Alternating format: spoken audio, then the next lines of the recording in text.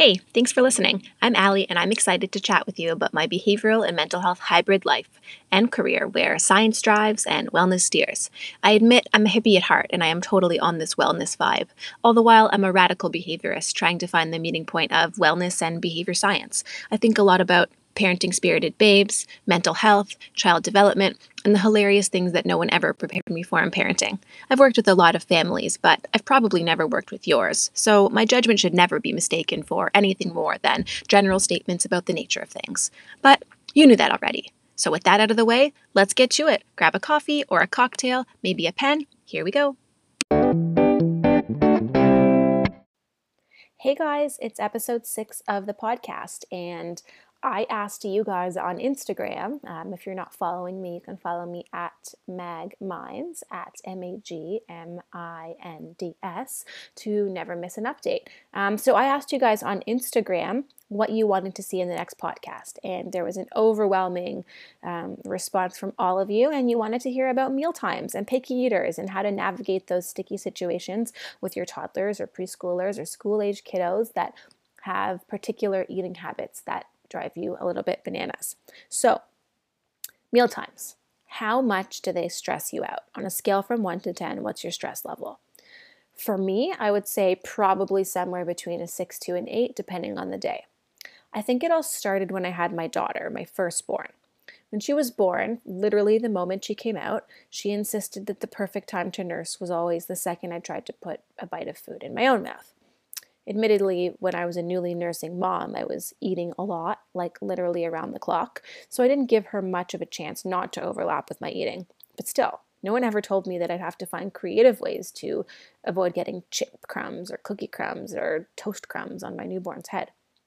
So she and I both ate, usually at the same time. Calories in, calories out.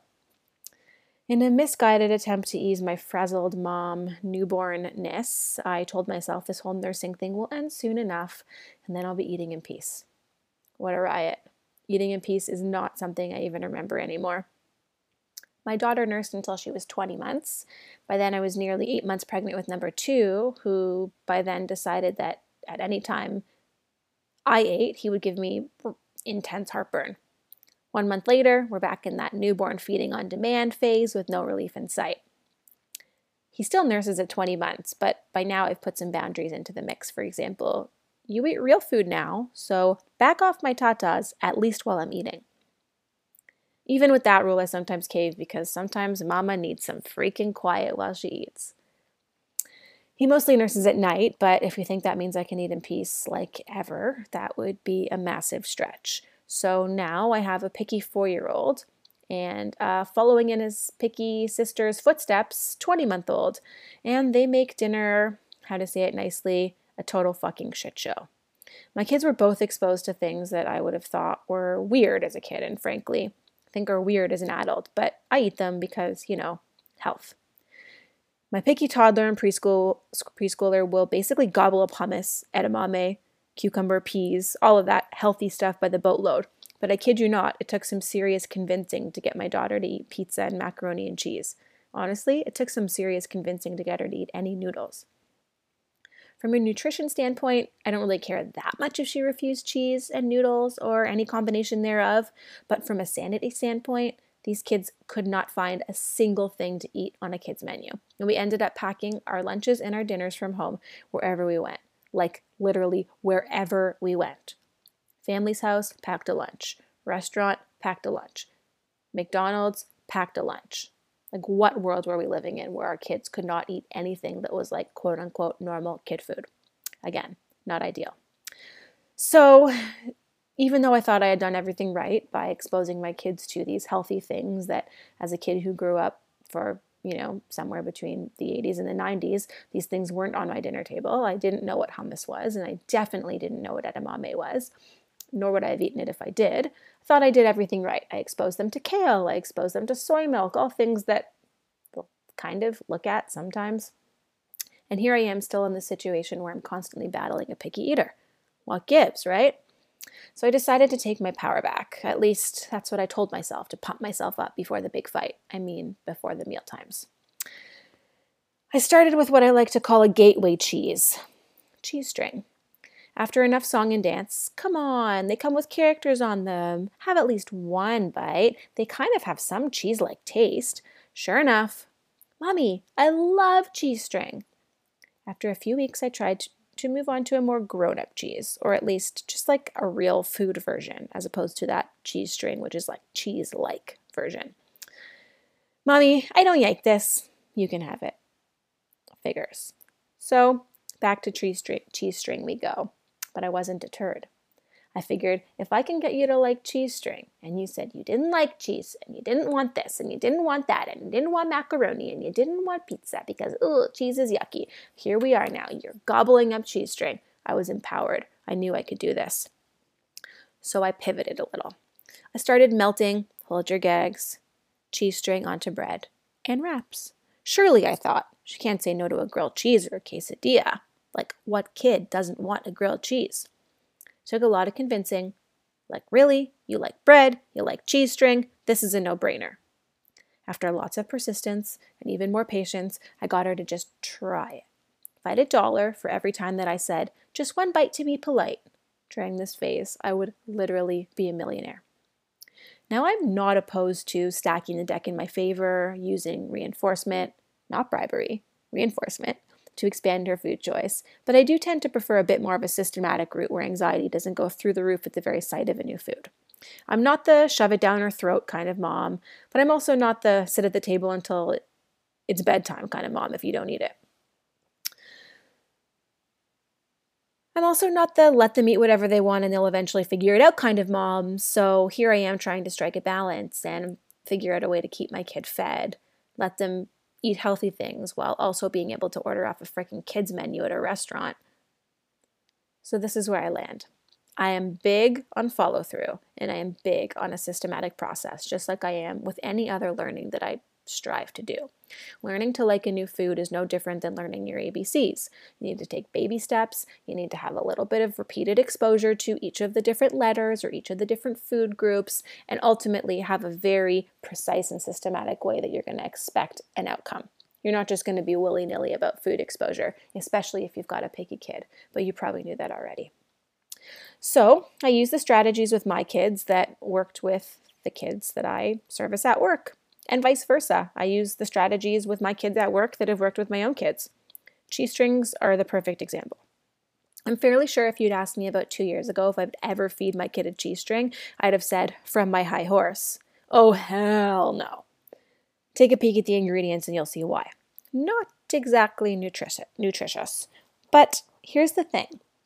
I saw cheese string as a means to an end, and I committed to seeing the process through. And that's why initially I called it a gateway cheese. I mean, I was kind of joking and also kind of not. Like, if you can eat something that you really don't want, that you're really averse to, that's kid-friendly, surely that will be a step in the right direction when it comes to eating things that are a little less kid-friendly and a lot more nutritious. So here's how it goes. The first step is I pick a food I want her to ultimately eat. And for the record, I do this with my son too, so I'll be switching back and forth between her and him when I'm talking about how I do this. Like, let's say cheese, which at least she was morally opposed to. And frankly, I blame her father for that, who hates cheese, and me because I'm lactose intolerant. 2, I find a kid-friendly version, and in this case, it was something that's cheese-like at best. 3, I introduce it in a way that's fun.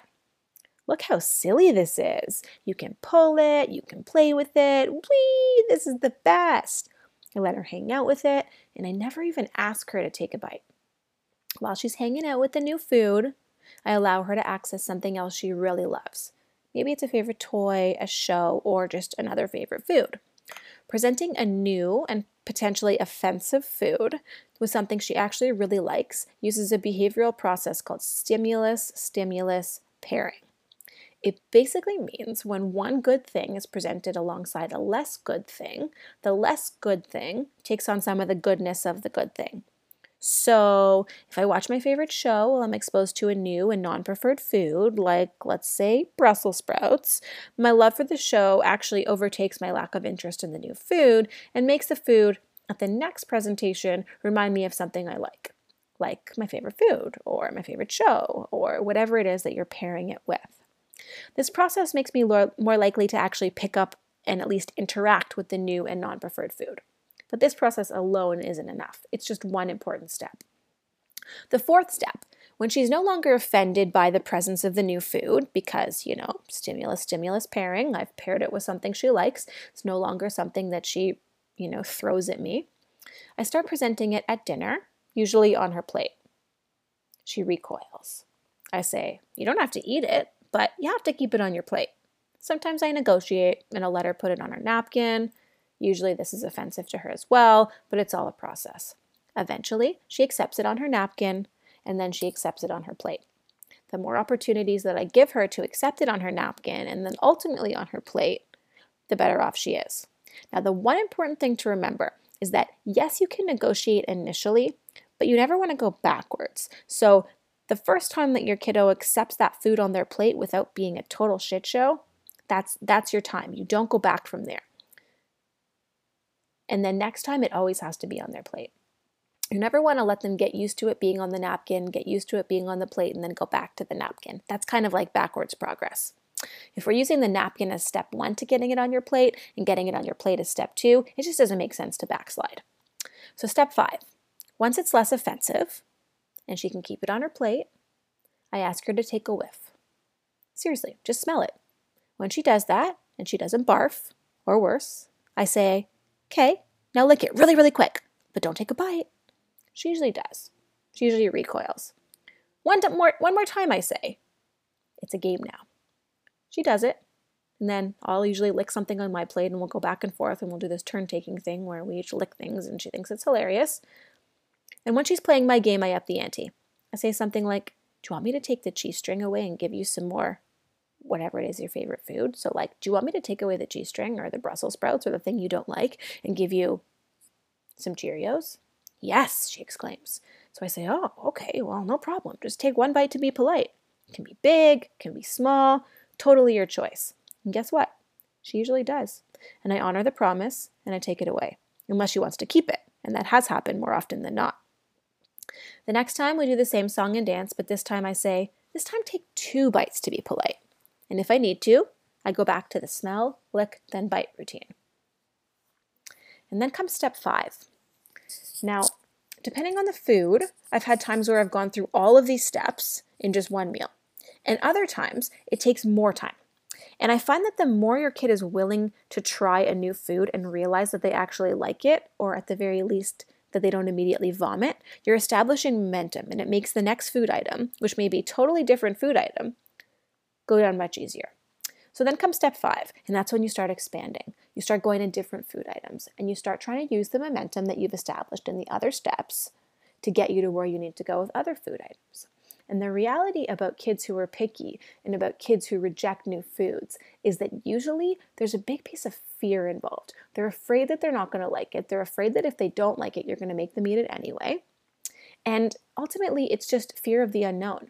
So the more times you practice actually eating, licking, smelling, and just engaging with foods that are not ultimately that gross, the better off you are at the end. So my word of caution when you're going through all of these steps of sort of food exposure is that you want to pick things that are objectively not disgusting. So I would never try to put Brussels sprouts on my kid's plate if they were a picky eater. And some people love Brussels sprouts. My husband is one of them. I personally think they're really offensive. And I think if the food item that you're trying to get your kid to eat is objectively gross, even if you like it, don't start there. Don't even go there after the first 5 or 6 successful attempts. Really just wait and just go for the things that are going to be common, that are going to be on, that are going to provide you with sanity. The things that are going to allow your kid to participate in birthday parties. If they don't eat carrots, that's a good one. If they don't eat celery, that's a good one. Those are inoffensive. If they don't eat pasta, they don't eat pizza, they don't eat chicken, they don't eat dips like hummus or ranch or anything that you think is going to just allow them to just participate in a regular social engagement. Those are a good place to start. And of course, you want to focus on things that have a big bang for their buck nutritionally, but you also want to remember that kids aren't rejecting the food that you're giving them because it's healthy. They don't really have that barometer that tells them healthy versus not healthy. They just have a barometer that says yummy versus yucky. And at the end of the day, they're going to go towards things that they think are yummy. And if you can show them that things that are healthy are actually yummy, then all the better. But most of the time, when I'm working with parents to help their kids establish broader eating habits, it's not actually about healthy versus unhealthy. Most of our kids will eat some things that are healthy and some things that are unhealthy. But if we have kids that are picky, they're pretty equitable in what they refuse. They refuse healthy, they refuse unhealthy. Some kids that I work with are brand specific. They only want to eat a particular brand of cookie. They only want to eat a particular brand of pasta or pizza or whatever it is. And though that may not seem like a big deal, it's a real barrier when it comes to integration into like social functions, birthday parties, travel, all these things that really impact sort of that day to day and those special moments that you have with your family. So that is what you need to remember when it comes to exposure, and those are my steps. So let's sum it all up. My new food adventure in a nutshell has been summarized, but if you're like me, eating new foods is really only half the battle at dinner time. Eating new foods is wonderful, and exposing our kids to things that are healthy and nutritious or, come in and make our lives easier at a restaurant is really important. But that's half the picture when it comes to easing your, mental wellness and your, general stress levels when it comes to mealtime. So the other half that I need to focus on with my own kids and that I bet you need to focus on with your kids is the following. 1, eat what I made and don't whine for something else. 2, eat what I made and don't throw it at me. 3, eat what I made for dinner in less than 3.5 hours. And 4, eat what I made without needing to be reminded to take every single bite. So if that resonates with you, then keep on listening because we are going a direction that is going to be super helpful for you. So here's some points and some things that have worked for me to target these fun and ever adapting mealtime challenges. The first challenge, eat what I made and don't whine for something else. This was easy and also very hard to overcome. First, you have to draw a hard line about what your protocol is at dinner time. Mine is, this is what's for dinner. I make at least a few things I know you like. It won't always be your favorite, but I am not filling your plate with new and unfamiliar foods and expecting you to eat the whole thing. You can eat it, you can sit at the table until we're done, and then you can clear your plate. Those are the options. There are no other options. If you're hungry before bed, you can always have sliced veggies. So, though I can't stop my kids from whining about wanting other food, which they do a lot, here is what I can do. The first is simple. I don't let them get anything else. Unless they're sick, then of course we negotiate. 2, I don't let whining work. Like it never works. You cannot let whining work. And when it comes to meal times, that means that I don't even respond to whining. Whining will never get them access to something that isn't already on the table. The first thing is I don't even respond to it. They get a warning. You can use a nice voice to tell me what you want. And on the other attempts that they use, which trust me they do, I just ignore. Respond the first time, ignore the next time. That encourages them to use an appropriate voice, and the second they use an appropriate voice, and like by appropriate I mean like just a normal human talking voice, I respond. The next thing is that I do reinforce them for eating nicely. That's really important. I don't force them to eat everything on their plate, but when they eat or they take a bite, anything that they do that is, what I would consider expected mealtime behavior, I reinforce. I let them know specifically that I really like how they took a bite of something that they weren't sure of, or I really like how they're eating from all the different food groups. The next thing is I do encourage them to listen to their tummies, but I also let them know that if their tummy says they're too full to finish the majority of their vegetables and their fruit, there won't be dessert. So that's an important one because I always say to my daughter, who's more vocal than my son, which is why I use her more as an example, you need to listen to your tummy, and when your tummy says you're full, then that's when you should stop eating. And she went ahead and turned that right back around on me and said, Mommy, my tummy says that I'm full of dinner, but it's ready for dessert.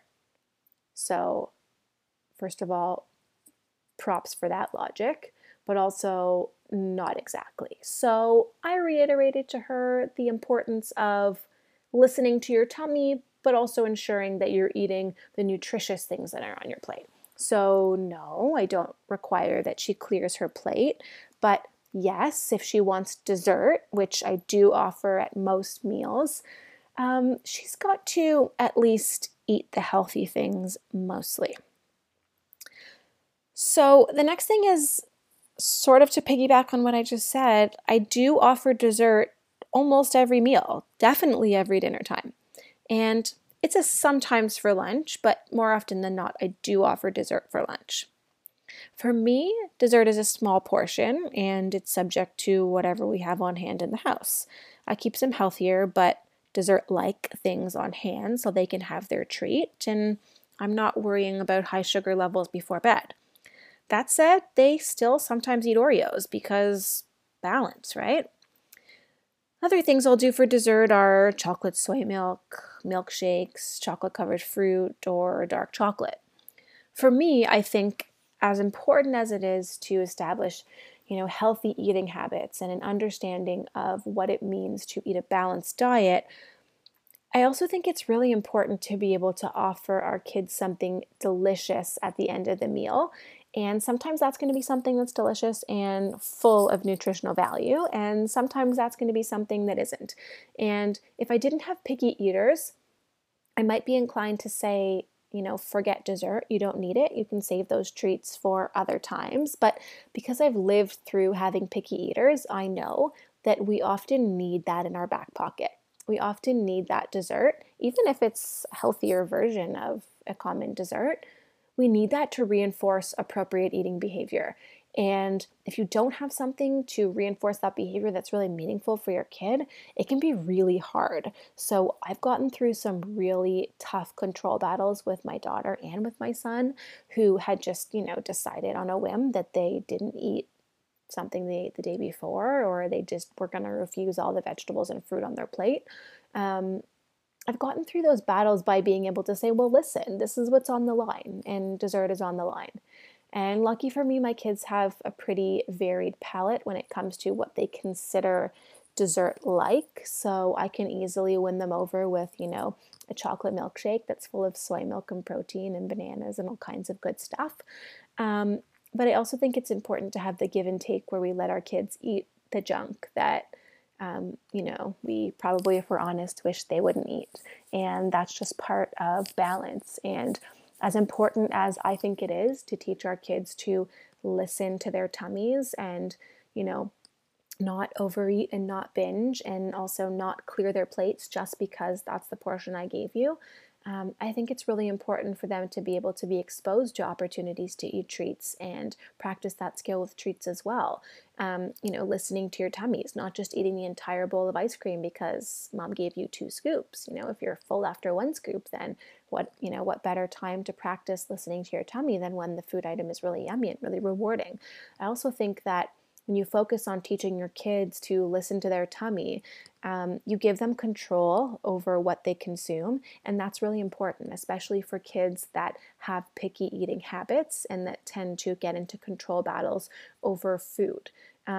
It's really important that when you're doing any kind of food exposure or really just basic mealtime, that you're not flexing your muscles more than you need to as a parent. My rule of thumb is I'm going to decide what goes on your plate, but you're going to decide how much you want to eat. And you may come to me at the end and say, I want dessert. And I may say, well, you said your tummy's full and you really haven't eaten any of your fruits and vegetables. So it's not on the table right now for you, figuratively speaking, and also literally. It's not being served because you didn't eat the really healthy stuff that's going to make you strong.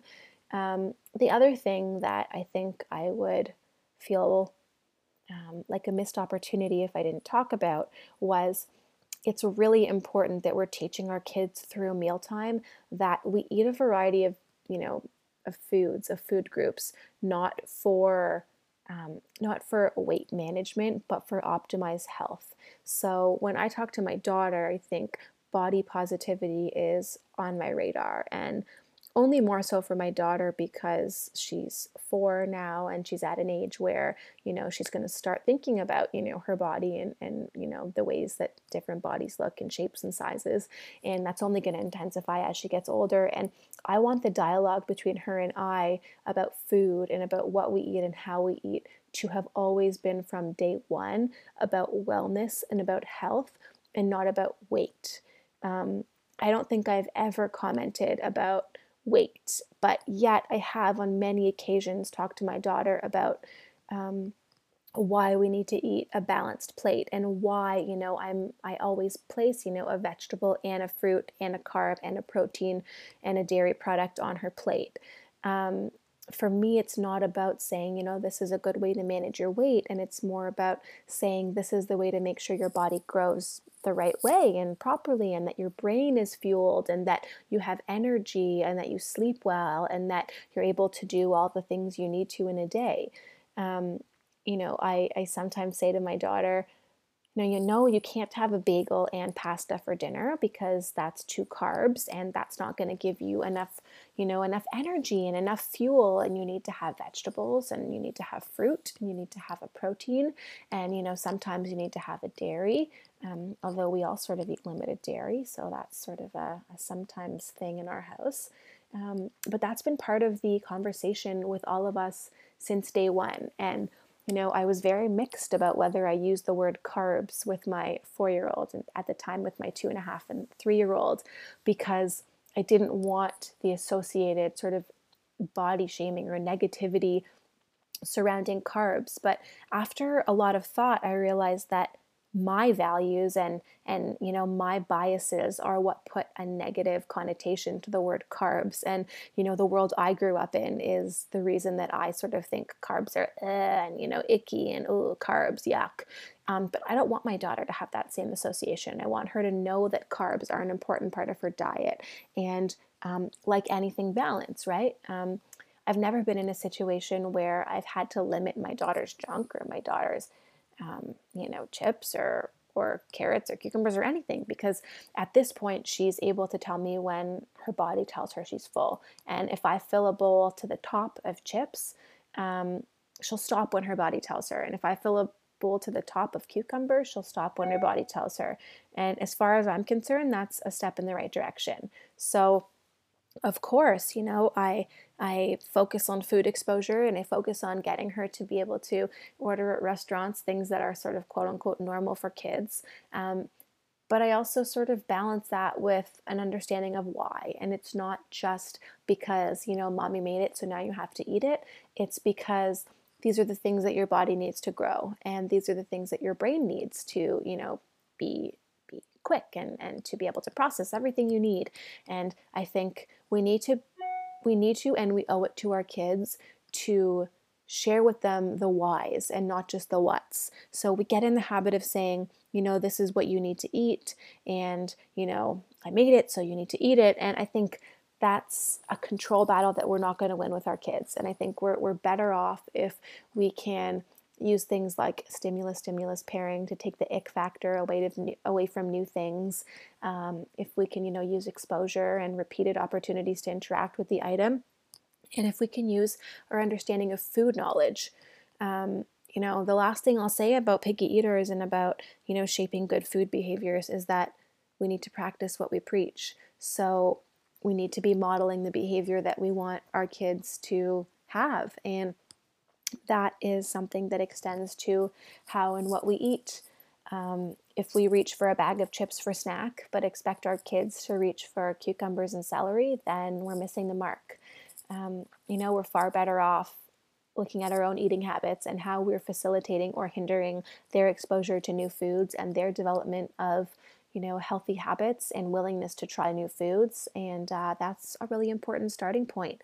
The only other thing I'll say is, whenever I start a food exposure program, I think it's important to know that in my clinical side of sort of things and clinical intervention, we're always ruling out medical factors and speech or physiological factors. So there are some kids that reject particular foods because of sensory sensitivities. There are some kids that reject particular foods because of swallowing issues, and if that's the case, they need to be referred to a swallowing expert. A lot of people don't know, but SLPs, speech paths, and often OTs are a really good resource for this. But the thing is, they're only the right resource if you're dealing with something that is within their scope. Just like a behavioral specialist is only the right resource if you're dealing with something that is within their scope. So assuming you've ruled out physiological concerns like a swallowing deficit or issue, and assuming you've ruled out, other physiological things like perhaps a big tongue that makes particular textures difficult, or, sensory sensitivities, and you've ruled out, medical concerns like perhaps your kid is rejecting a particular food because it gives them indigestion, heartburn. If you've ruled all of that out and you know that you're just dealing with a behavioral picky eater like a lot of our kids are, then you are now armed with a whole bunch of strategies and hopefully some knowledge and some awareness, and you're set to go. So get on your way, get to exposing, get to eating, get to building eaters that are willing to try new foods, that are willing to expand their repertoires, and that are positioned to be healthy eaters when they grow up.